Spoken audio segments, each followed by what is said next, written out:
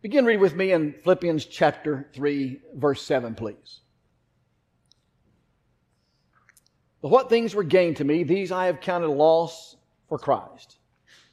Yet indeed I also count all things lost for the excellence of the knowledge of Christ Jesus my Lord, for whom I have suffered the loss of all things, and count them as rubbish, that I may gain Christ and be found in Him, not having my own righteousness, which is from the law, but that which is through faith in Christ, the righteousness which is from God by faith, that I may know Him, and the power of His resurrection, and the fellowship of His suffering, being conformed to His death, if by any means I may attain to the resurrection from the dead.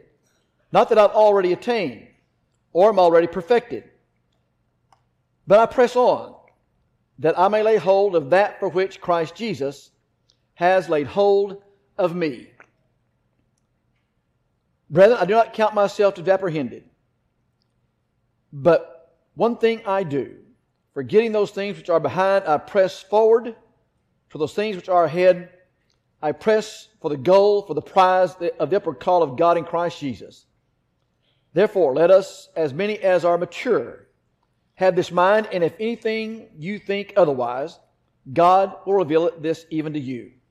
Nevertheless, to the degree we've already attained, let us walk by the same rule, and let us be of the same mind. In this reading, we further see Paul's all-consuming passion. We have seen so far in this great book that Paul, writing to these people with whom he has this deep relationship, over a short period of time actually, he will tell them that that which God has begun, God will complete. And that all things that he is going through will happen for the furtherance of the gospel. What an attitude that he has with regard to his imprisonment and the effect that's having on others. We've seen the importance of selflessness throughout. We've seen how he has emphasized our relationship with one another. And we've seen how when it comes to the flesh and things of the flesh, or as Paul sought to be blameless by the law, he said, that is an empty pursuit. I have no confidence in that whatsoever. And so when he comes now to verse 7, he says, what things were gained to me, these I also counted for loss. The first thing I want us to see and ask is, Paul, do you miss those days? Do you miss those days when you were a Hebrew of Hebrew, a Pharisee concerning the law, on the fast track toward the Sanhedrin, and not just the Sanhedrin, but to be head of the Sanhedrin? Paul, do you miss those days? And I can't help but hear the response, you mean the days when I was beat, when I was stoned, when I was shipwrecked, when I was taken outside the city and left for dead? Those days? I don't even think about those days, Paul would say. Those days mean nothing to me. I've tried those days. That path, that way, is empty. That is a futile way to live. And so Paul will say, concerning the things of the flesh, I have given all those things up. They hold no value to me whatsoever. And I wonder sometimes if we forget the horrendous picture, the devastating end, the terrible consequences that come from our sin that Tim talked about. I can't help but think about the Israelites.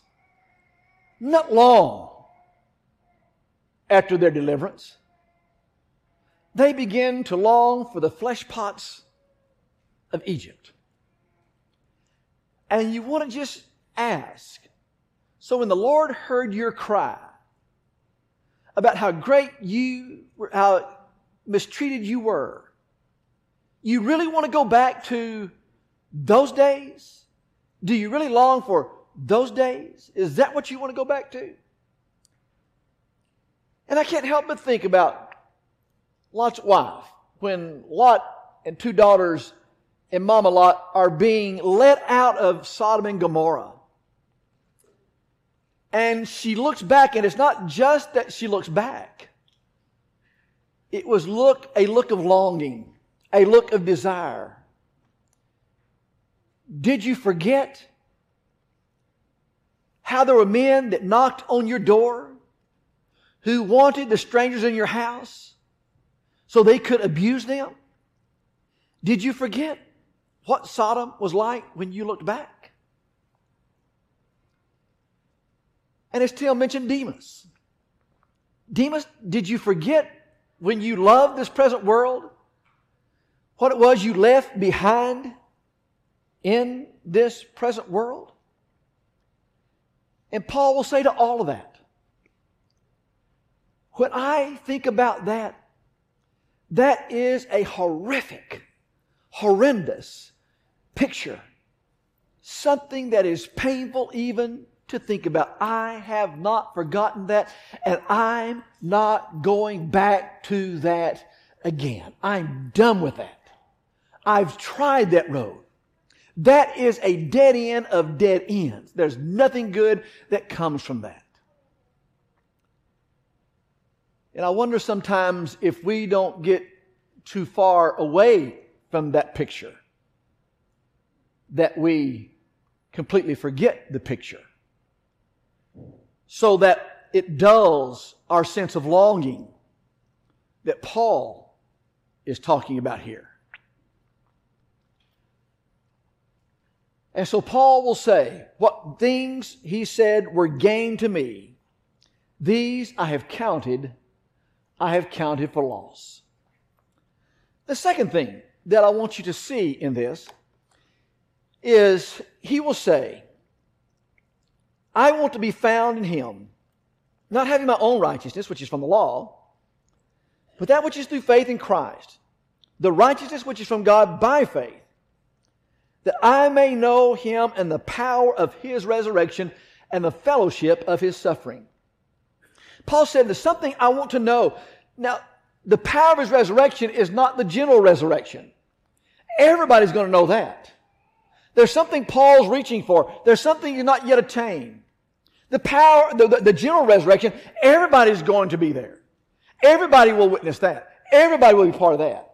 But there's something about the power of this resurrection that has a draw to Paul. In the book of Ephesians, chapter 1,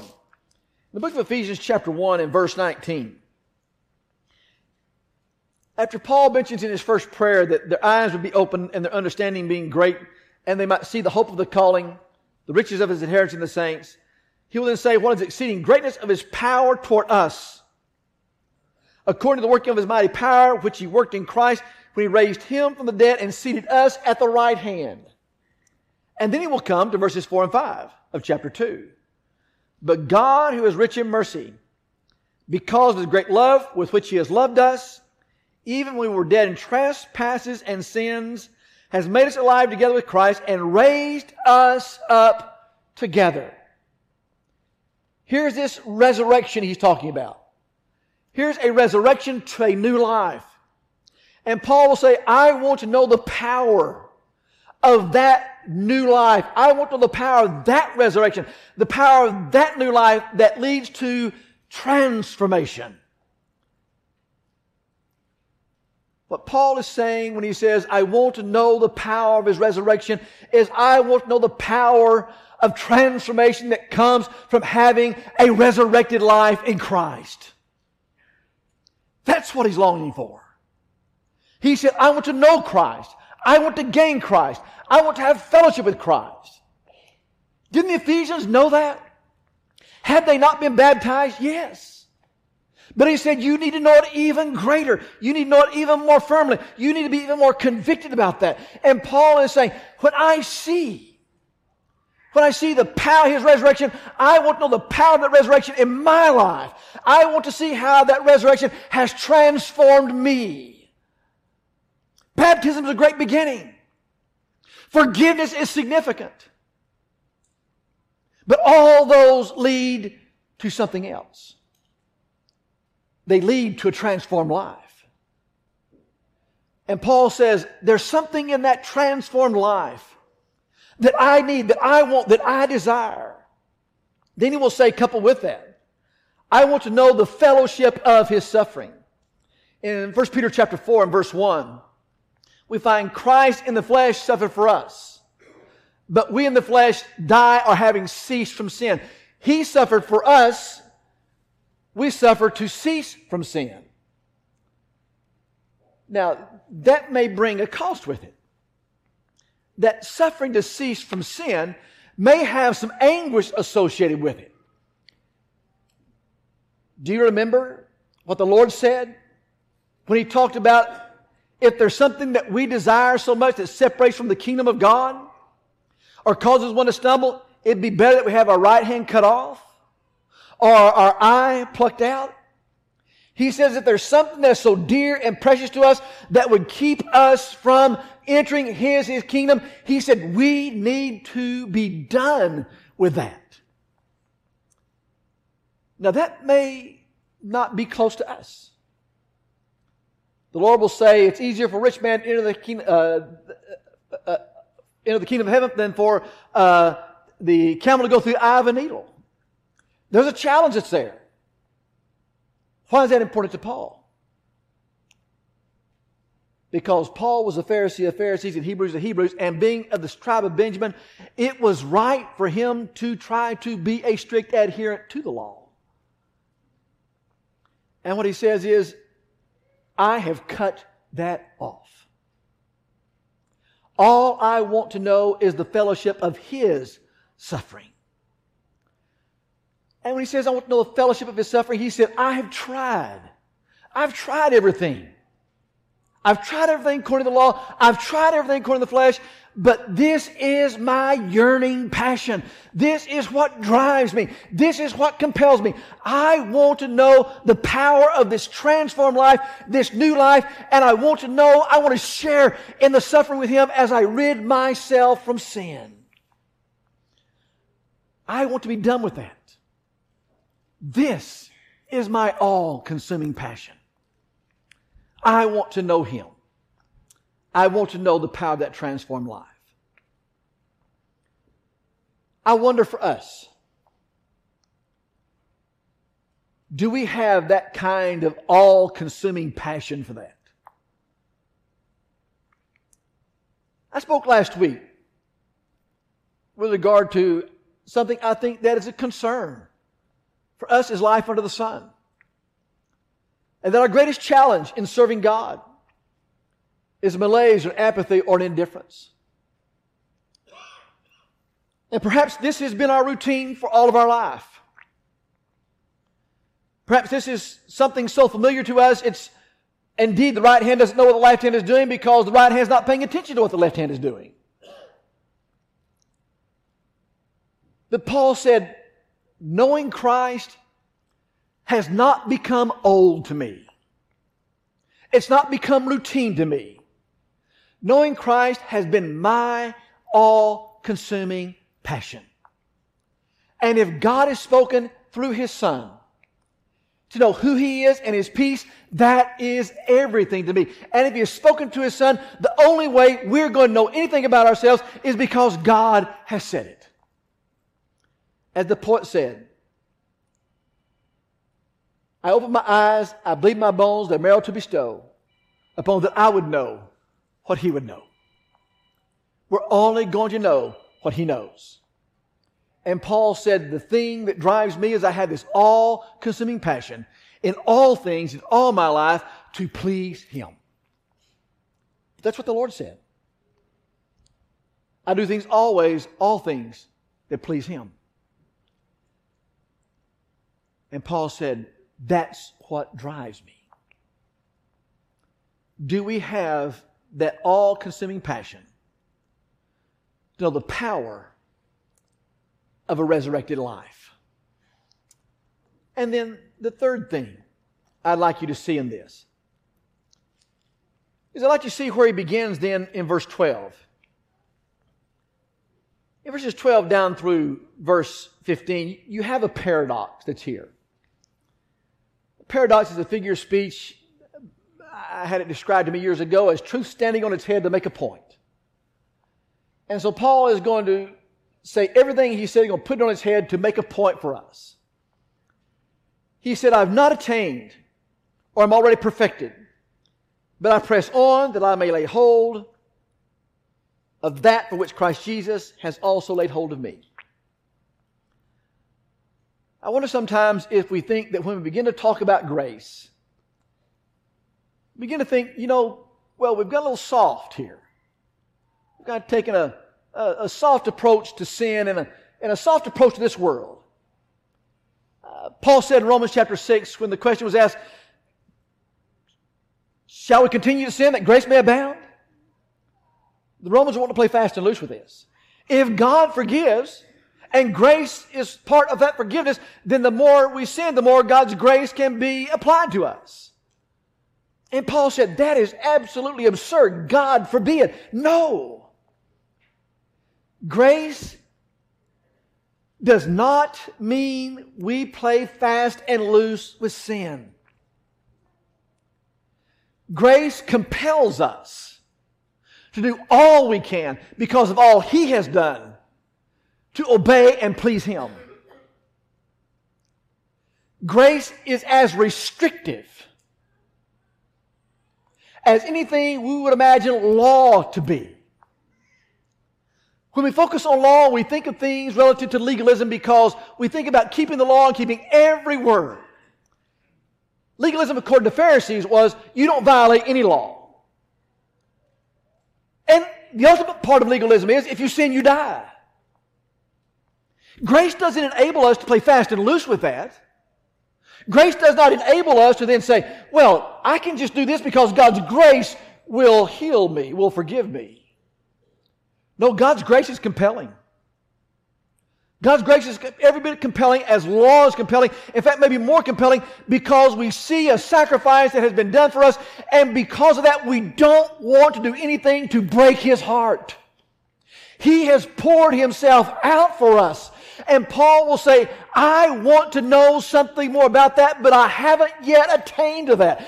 Grace has enabled me to want to know more. Grace will take you further and faster than you ever imagined. More so than law ever will. Does that negate the importance of law? No, but it emphasizes the power, the compelling power of grace. Grace moves us. Grace moved Paul to want to do all he could to please the Lord. That's not legalism. That is tender devotion. What Paul is saying is there's someone else involved in this. It's kind of like marriage. It's not just me. There's someone else involved. And what I want this is I want to do all I can to please her. I like the way Solomon's mother said that in Proverbs chapter 31. Of the worthy woman, she said, she does all things always to do him good all the days of his life. And what Lemuel's mother is saying there is, when this godly woman wakes up, that is your wife, the first thought is you. When she pillows her head at night, the last thought is you. The first thought is you. And what Paul is saying is, when I wake up in the morning, the first thought is Christ. And when I pillow my head at night, the last thought is Christ. He is my consuming all. You see, to change affections, there has to be something that is a greater affection than the thing we're leaving behind. We'll not convince somebody to leave their burning house unless we convince them where they're going is greater than what they're leaving. And when people have an attachment to and an affection that is so strong to this world, we have to simply help them see the power of grace that will instill in them an affection that is even greater and a reward that is far higher than anything this world has to offer. We spoke about the hardness of sin a while ago. It's kind of like being single. There may be freedom, but there's no commitment, no certitude, and there's loneliness and agony. And Paul will say, I have traveled that road. I am done with that. I am simply going to give myself in tender devotion to Him, and I want to know something more about Him. Notice how he words this. There's something urgent in what he says. He said, I press on. Look at verse 14. I press toward the goal for the prize of the upward call of God in Christ Jesus. There's something urgent with Paul. I'm pressing on this. Press is not just kind of casually trotting along. Press is the idea this is something urgent that is there. Paul begins to use the language here in this part of the text that has to do with a marathon race. He said there's something that I've not yet attained, for which I have been laid hold of. Christ has laid hold of me. He's captured me, but I've not yet been captivated by what He has captured me. And so Paul begins to use the imagery of a marathon, the most arduous event of all Olympic competitions, or all track competitions. You have 26 miles, 385 yards to run. And that first mile may not be so hard. In fact, I was talking to someone this last week that they tell me they do, it was Conrad, that's what it was. We were talking at the wedding. He just trains for 20 miles. I said, what happened to the last 6 miles? He said, well, you just got that out. And so here's the marathon race. He said, you're just running this and you're staying in this, but you're not quitting. The last 6 miles of the race, when you hit the wall, you don't quit. You keep going. And what you're doing is you're reaching and stretching all you can, giving all you can. Every bit of inner resource is being turned toward that race and not just finishing the race, but competing to win the race. You run the race to the mark at the end of the race. And Paul said, that's my mark. What's that mark, Paul? That I might know the power of a transformed life. That I might know what it is to be in His image, to be like Him. And what Paul is saying is what we say. I lost that image. But now the image has been restored and been reconciled. And I don't want to go back to that anymore. I want to stay here and I'm going to run this race. I'm going to do all I can. It's urgent to me. I'm going to reach. I'm going to stretch. I'm going to go forward. There's some things I'm going to leave behind. There's a positive and there's a negative. I'm going to pursue all of this attainment I have not attained to be like Him. I'm going to do that, forget everything that's behind. And the negative is I'm going to forget everything that was behind. I looked at all this. I looked at everything I had, all the treasures of life under the sun. And he said, they are nothing to be good but to be thrown on the garbage heap. They're good for nothing. What use are they to me? I just want to be a Christian, he says. I just want to do all I can out of tender devotion to please God. That's all I want. I just want to be like Him. That's my passion.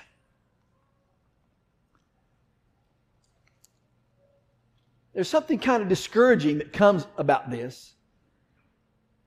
Sometimes there's a certain theology that kind of circulates among brethren that thinks, well, this kind of assurance is based upon our absolute remembrance of every sin we ever committed and specifically repenting of every single sin we've ever committed.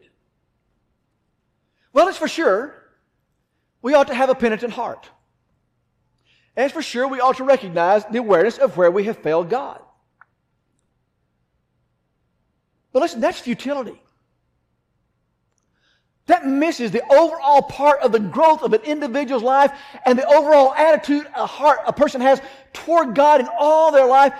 That misses that penitent, tender heart to do all we can to please the Lord.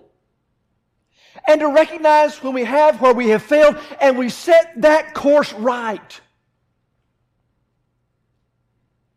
Paul's saying this is not dependent upon me remembering everything that I've ever done wrong. This is dependent upon this course of my life that I have set to pursue God. And in the pursuit of God, where I know I'm wrong, I will correct where I know I'm wrong. And where I'm not, I will have that penitent kind of attitude that will confess those kinds of things to God. I don't know, but please forgive me. I'm not going to change the course of my life. This is the direction I'm walking. I'm reaching toward You.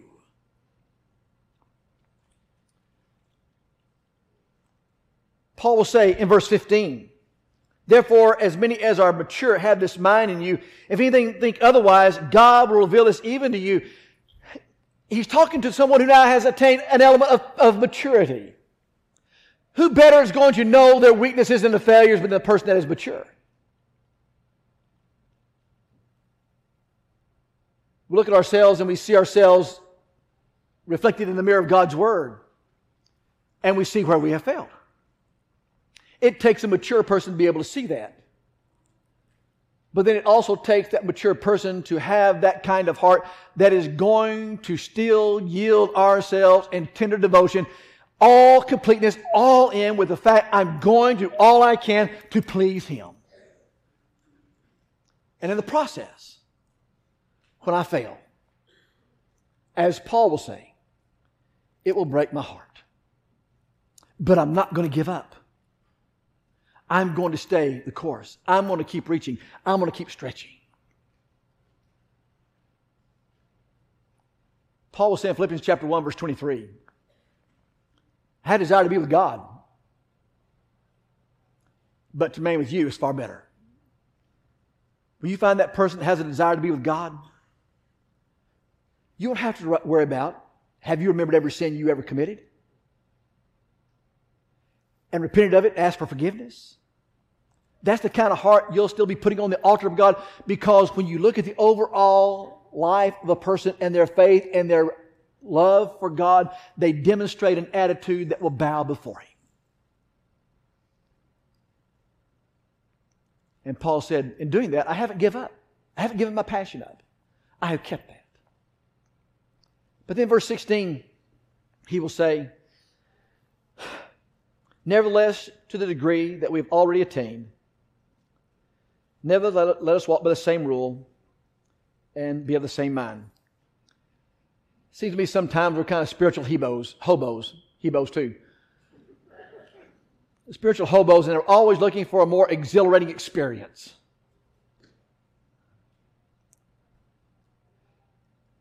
And what Paul is trying to get us to see here, there's nothing more exhilarating, there's nothing more adventurous, there's nothing greater we'll ever experience in life than simply to be a Christian. And he says, I just want to be a Christian. Have you ever been in a crowded room and you see someone across the way you haven't seen in a while, and you do all you can to get their attention, and you wave at them, you do something you can to attract them?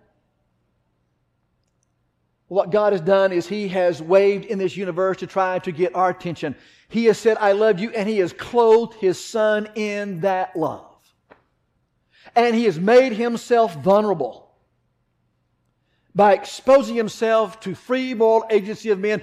And with His Son on the cross, He's waving to us to tell us, I love you this much. I love you. Listen to me. Pay attention to me. Come to me. I love you. I want you. We don't need another rule. The rule we have is fine. Walk by that rule. And then listen to the call. And then with all you have, give every passion of your heart, every passion of your being, to being consumed with Him. Simply to be a Christian. Paul said, I haven't yet attained the fullness of what that is. But I'm doing all I can to press toward that mark. And people who press toward the mark receive the prize.